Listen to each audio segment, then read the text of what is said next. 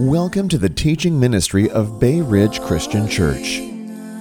This teaching is from the series, The Advent, which was taught to help us celebrate Advent in 2020. Advent is a time to reflect upon the coming of Christ and how He is the source of true hope, peace, love, and joy. We hope this helps you understand and apply God's Word in your life today.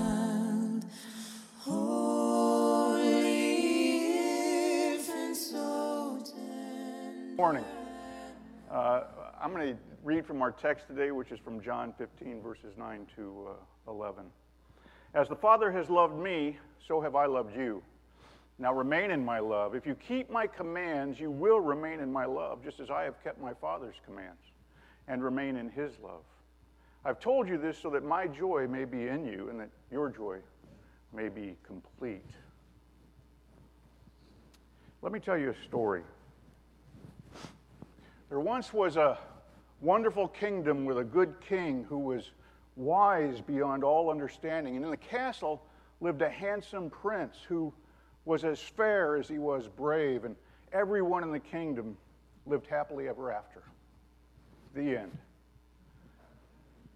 Did you like my story? Of course not. Even a 5-year-old knows that's not how a story goes. There's no hero. There's no dragon. There's no hero's journey through danger and hardship. There's no redemption. And yet, there's a growing number of people today in America who insist the point of life, the meaning of life really, is nonstop happiness. It's to avoid pain, dispense with tension, ignore anxiety.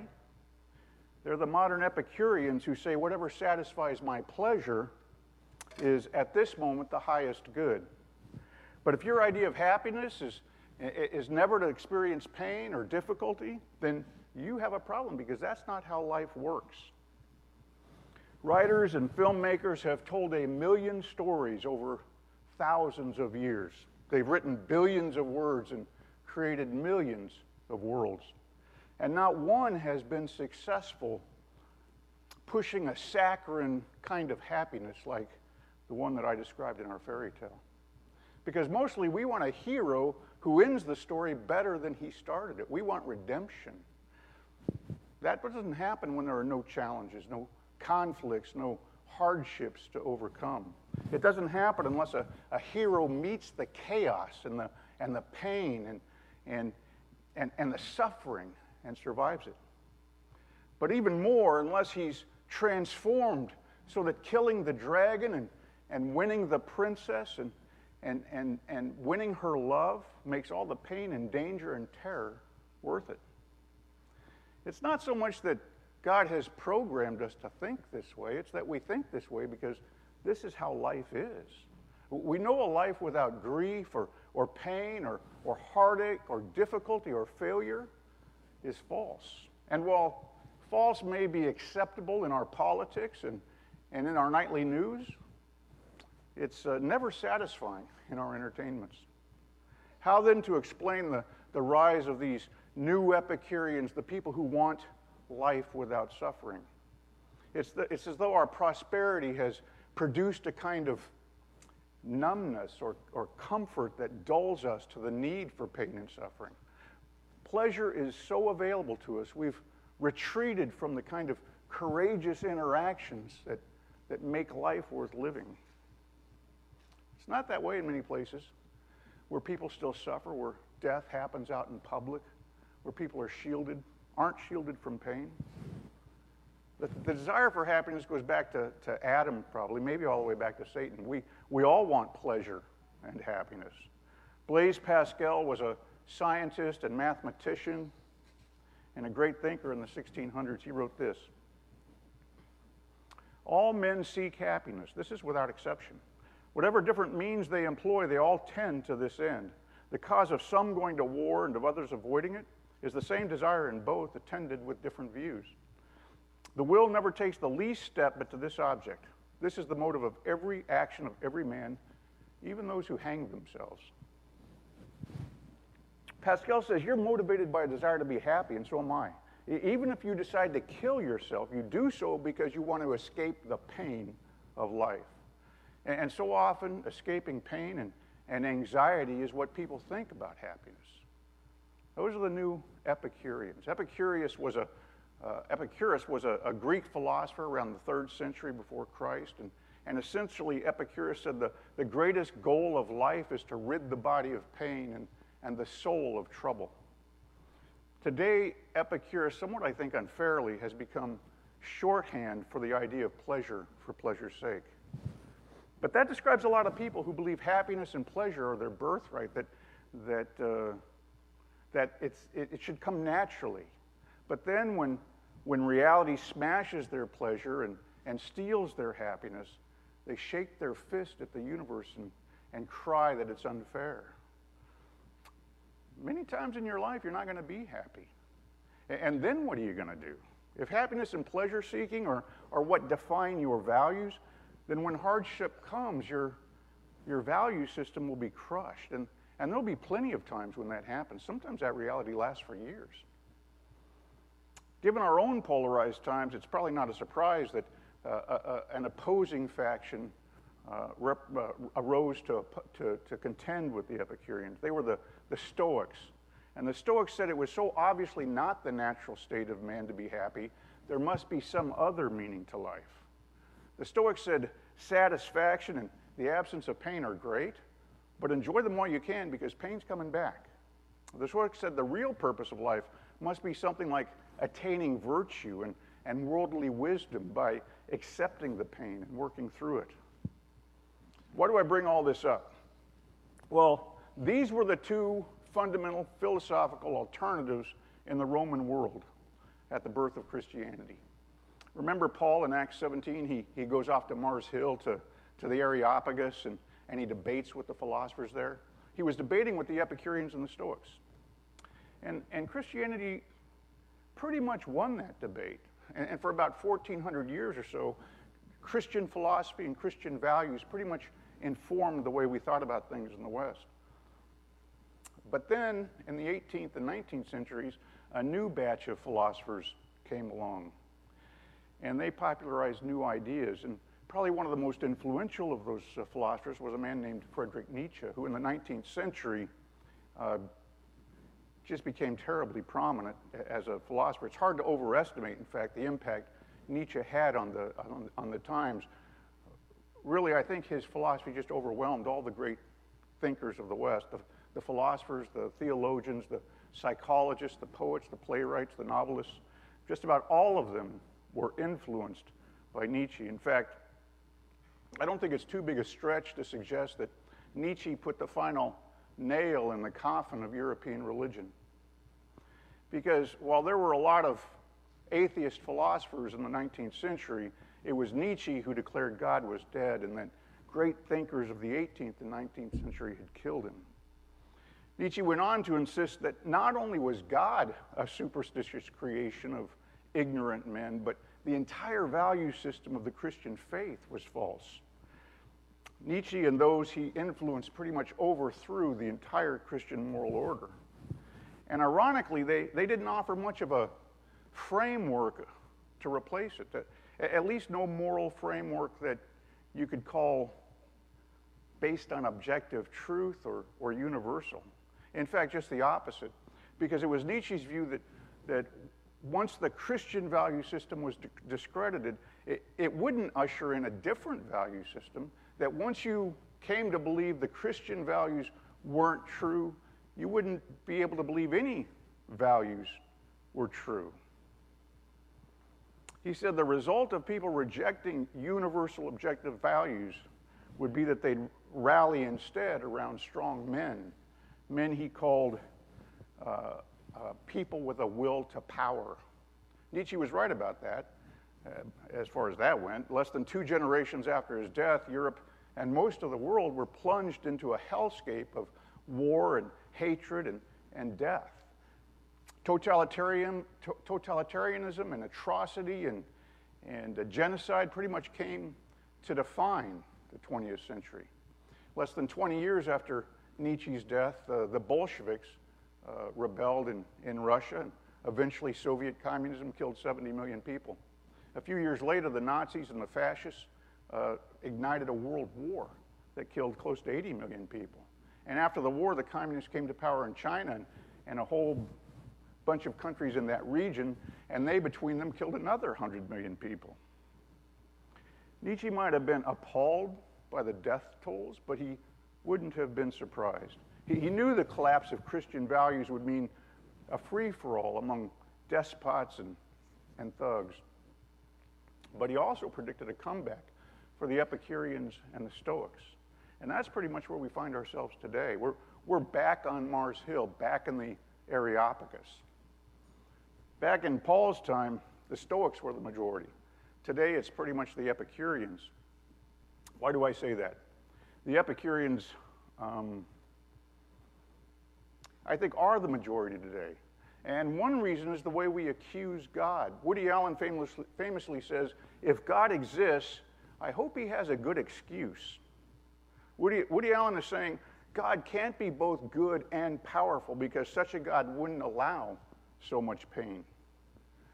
Isn't it odd that somebody as prosperous, as successful, as famous as Woody Allen, somebody who's led as charmed a life as him, says God better have a good excuse? Maybe the only thing more odd is that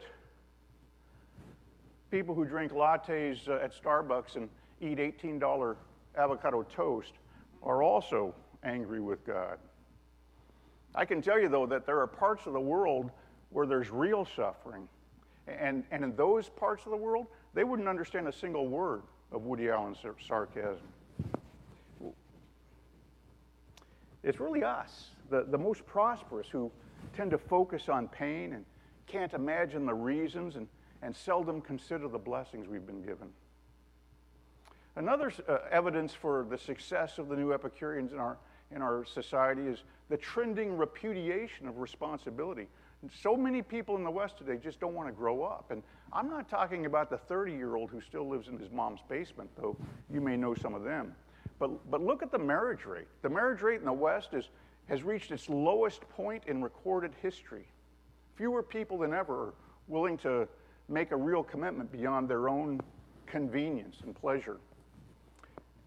And partly because of the lack of stable marriages and partly because they can't be bothered, we also have fewer children being born today than ever. And I'm talking globally. The birth rate in 1950 was 4.5 births per woman. Today it's less than half that. In most countries in the world, at least in the West, we're not having enough babies to replace the population that's dying. The good news about that is that single women are having fewer pregnancies. The bad news is that when a woman does get pregnant and she's single, abortion is easier than ever. 125,000 babies die violently each day in the womb, which is startling when you consider there's only about 150,000 people worldwide who die each day outside the womb. Here's another thing that shows the rise in Epicurean. It's the rise in grievance. Everyone is aggravated all the time. If you believe pleasure is the ultimate good, then when somebody interferes with that pleasure, you're triggered, you're victimized, you find microaggression and grievance everywhere you turn. Those who disagree with your views aren't just your opponents, they're your enemies, they're evil. No wonder our politics is so polarized and our courts are so crowded. If somebody interferes with your pleasure, sue them. But Epicureans aren't the only ones making a comeback. The Stoics are rising too, led by thinkers like Jordan Peterson. Now, I like Jordan Peterson. I listen to him all the time. He's got a great podcast. I think he's one of the most brilliant, maybe the deepest thinker among the psycho-philosophical leaders, thinkers today.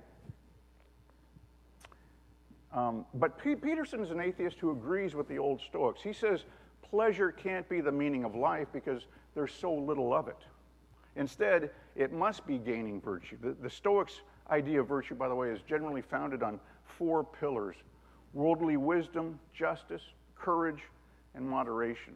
The Stoic says accept the moment. There's suffering. There is a dark valley. But don't be an Epicurean and flee from the valley, because there's something meaningful to be learned there. there's virtue. And if you flee, you'll miss it. For the secular world today, these are generally the two paths on offer. The Stoics' commitment to finding happiness through work, and the Epicureans looking for happiness through pleasure seeking. Back in the first century, Paul suggested a third way. Paul offered them Jesus. And Acts says the philosophers can't believe their ears. This Paul is talking about foreign gods from out of this world. Then Paul really blows their minds, and he talks about resurrection. He describes how Jesus was raised from the dead. But the thing about Paul's message, he wasn't just offering a different opinion on the old problems that they'd been dealing with.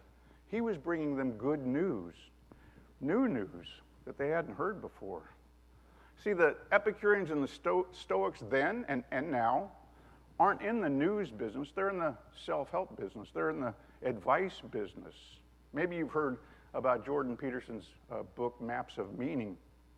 It's brilliant, by the way, and it's full of great advice.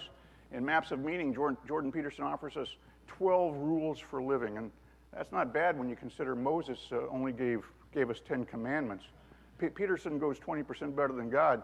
But let me just say, each and every one of Peterson's rules for living is terrific advice. But none of them are good news, and there's a difference.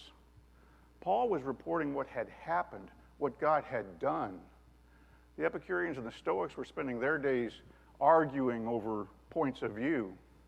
Good advice is good, but it's not enough to save your life and give you real happiness. We all need good advice, but we need good news more. And this is the good news Paul brings. You can't do it yourself. You can't make yourself happy, and you can't make yourself virtuous. But Jesus is the virtuous man, the blessed man of Psalm 1, who keeps the law perfectly. He enters your world and your life. He takes on himself your failures and faults and weaknesses and all the ways you fall short. He takes your sin and evil and cowardice and hurt, and he takes it all where it belongs, right down to the depths of hell. And then he rises up again to a new kind of life, and he invites you to be part of it. And you learn it's nothing you have to strive for. The life, death, and resurrection of Christ isn't advice. The gospel doesn't mean advice. It means good news. And the gospel Paul preached was a huge comfort to both the Epicureans and the Stoics. For the Epicureans, it meant that when suffering came, when sickness or pain or heartache or failure crushed their pleasure, they could see another way to happiness that didn't depend on their circumstances. What does the Epicurean do with cancer? Chemo isn't pleasurable. And besides, the best chemo can do is bring you back to even. The worst, you die. In either event, the Epicurean's reason for existence, pleasure, happiness, the absence of pain, they're all blown out. Christianity is different. The Christian knows God suffers cancer with you, then redeems that cancer by going into the valley of death and purchasing for you a greater good, a greater hope than anything you had even before the cancer. Christ is better than chemo because he doesn't bring you back to even. He ends suffering and death. He enters into it. He champions your cause and puts a stake through suffering and death. He walks through the valley of death. He comes out the other side glorified, renewed, better. He shows us that suffering is worth it because the end point is so much better than the beginning point, and that the valley is just part of the journey. So the gospel was a great comfort to the Epicureans, whose value systems were crushed when bad times came. But the gospel was also a great comfort to the Stoics, who believed happiness was found in mastering virtue. Look, none of us is who we should be, and we're painfully aware of it. We can't even live up to our own standards of right and wrong most of the time. Sure, you have your good days when you think you've done well and you pat yourself on the back and you think God owes you, but then you have a bad day and you realize you're not who you should be. In fact, you're not even who you thought you were. But the gospel says your failures don't have to crush you. Paul brought the Stoics the good news about a perfect God who became man, led the life they could not, was virtuous beyond anything they could imagine, and then offered to exchange that virtue for their faults, their failures, their shortcomings. We all want wisdom, justice, honor, moderation, like the Stoics, but what about love? What about mercy? Where's the compassion that gives itself up for another? Wisdom, justice, courage, moderation, they're fine, but where's the sacrifice, the humility, the goodness? Where's the love? The Epicureans and the Stoics each held their separate worldviews. The good news is a worldview too, but it's so much more than that. The good news is a person who came to not just gird you up and mentor you and make you stronger. He does those things, but he does more. He comes to share in your suffering, to descend into the pit with you, to take your tears on himself, and then he does the unthinkable. He turns your pit into paradise. He turns your tears into blessings. And he remakes your sufferings into joy. And he does something more. He answers the question the philosophers couldn't. The problem that has confronted mankind since we were tossed out of the garden. Jesus, once and for all, deals with the problem of death. The Epicureans don't deal with death. They ignore it. They claim it doesn't matter, that once you can no longer feel pleasure, nothing matters. Since there's no pain in death, there's no issue. The Stoics, on the other hand, argue that death is real and it's terrifying, and so you have to live a life meaningful enough to justify your existence. Pursue duty and honor. Make your bed. Fix your family. Those are the choices the world offers. Ignore death or accept it. How does somebody like Woody Allen handle death? When he was asked how he felt about living in his work and in the hearts of his fans, Woody said this: I don't want to achieve immortality through my work. I want to achieve immortality through not dying. I don't want to live on in the hearts of my countrymen. I want to live on in my apartment. Bad news for Woody Allen. He's going to die. And there's only one person who can rescue him, the creator of life, who pours his life out for others. That's the Christian's answer. Remember Jesus at the tomb of Lazarus? He weeps. He doesn't accept death like the Stoics, and he doesn't ignore it like the Epicureans. His friend has died. Death is the enemy. It's an enemy we've made inevitable by our sin, but death isn't the way God made things. And Christ doesn't leave us in the tomb. He conquers the tomb. The Epicurean says, eat, drink, and be merry, for tomorrow we die. The Christian says, tomorrow we die. Then we can eat, drink, and be merry. Which vision do you think brings the most happiness now and in the life to come? And which empowers us to do the most good while we're here? I can sacrifice comfort and even pleasure today because I know there's a greater treasure to come. I can love others because my hero has gone on the journey ahead of me. He's tread the path through the valley, and he's promised me he'll meet me on the other side with a feast. The Christian doesn't accept death. We hate death. We know it's not a natural thing. It's a foreign thing brought by our own evil and our wickedness, our corruption. But we also know the one who's conquered evil and wickedness and corruption and death. Today, you can pour yourself out knowing a better future is around the corner. You can invest now because past the valley, you'll eat, drink, and be merry. Remember the story we started with? The story of a wonderful kingdom with a good king and a handsome prince where everybody lives happily ever after? That's not the story. This is the story. There's a wonderful kingdom with a good king who's wise beyond anything we can understand.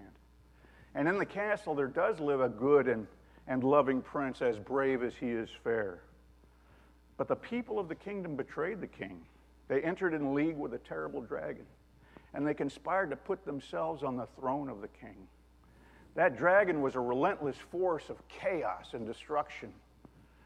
But the good prince loved the people, and he hated the dragon. And so he ventured out to slay the dragon and save his people. And along the way, he suffered trials you and I can't even begin to understand. But he overcame every trial, and he met every challenge. He did it all perfectly. And then he entered the abyss and he fought for you. He died for you. And then he rose again, and he did it not so he would be better, but so that you could be better. And now he wants to bring you back home to the kingdom and to the king. But not just bring you home, back where you started. He wants to bring you back into the castle. He wants to make you part of the royal family. He wants to make you his sister, his brother, a child of his father. He wants to make you a joint heir with everything he owns. Brothers and sisters, Jesus Christ has sent you the greatest invitation you'll ever receive. It's an invitation to join him in a kingdom ruled by the God of love. Usually about now we talk about how to apply the lesson. I'm going to let C.S. Lewis do that. In his book, Mere Christianity, C.S.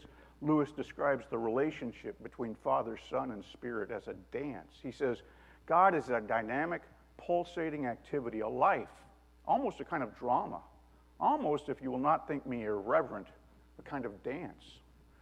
The union between the Father and the Son is a live, concrete thing, and this union itself is also a person. But here's the thing. The Son has taken your hand. He wants to lead you onto the dance floor. The Father, the Son, they don't want to keep their love all to themselves. They don't want you on the outside looking in. They want you there with them, enjoying all the love of God. Lewis goes on, and now what does it matter? It matters more than anything else in the world. The whole dance or drama or pattern of this three-personal life is being played out in each of us. Or putting it the other way around, each of us has got to enter that pattern, take his place in the dance. There is no other way to the happiness for which we are made. Lewis writes, this is the most important thing in the world. Will you accept the invitation on offer? If you want the happiness your heart longs for, you must. There is no other way. We're made for happiness because that's who God is. The Epicureans are almost right. The gospel says happiness is possible, but the Epicureans are all wrong because it doesn't come from us. It comes from the one who made us, who loves us, who invites us into his love. How do we do it? How do we accept the invitation to joy that Christ offers? Lewis says, keep back nothing. Nothing that you have not given away will really be yours. Nothing in you that has not died will be raised from the dead. Look for yourself and you will find in the long run only hatred, loneliness, despair, rage, ruin, and decay. But look for Christ and you will find him and everything else thrown in. What's Lewis saying? He's saying that joy and happiness and blessing may be the ends, but they're never the means. They're byproducts of a greater cause, a greater meaning. Jesus never says, seek blessing and you'll be blessed. Here's what he says. He says, take delight in the Lord and he will give you the desires of your heart, Psalm 37:4. He says, those who look to him for help will be radiant with joy, Psalm 34:5. He says, whoever trusts in the Lord, happy is he, Proverbs 16:20. Lewis says, look for Christ and you'll find him and everything else thrown in.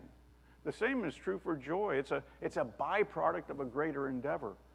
Aim for Christ and you get redemption and happiness and immeasurable, amazing, infinite joy. But if you aim only for happiness alone, you'll get neither Christ nor happiness. That's the hero's journey. It's no fairy tale.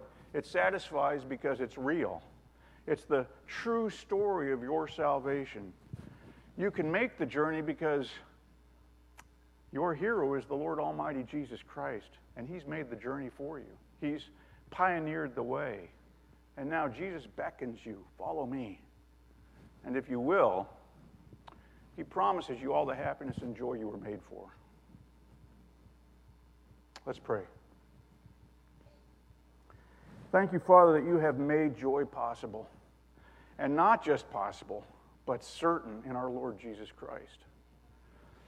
Forgive us our desire for empty pleasures or our false hope that we can find virtue in ourselves. Help us see ourselves vividly enough that we know our desperate need and then lead us to Jesus Christ, who's already answered our need with broken body and shed blood, and who now waits to embrace us and lead us home. In his name, amen. And now a benediction. If you'd rise with me. Our benediction comes from Jude, chapter 1, verses 24 and 25. To him who is able to keep you from falling and present you before his glorious presence without fault and with great joy, to the only God our Savior be glory, majesty, power, and authority through Jesus Christ our Lord, before all ages, now and forevermore. Amen. Go and be a blessing.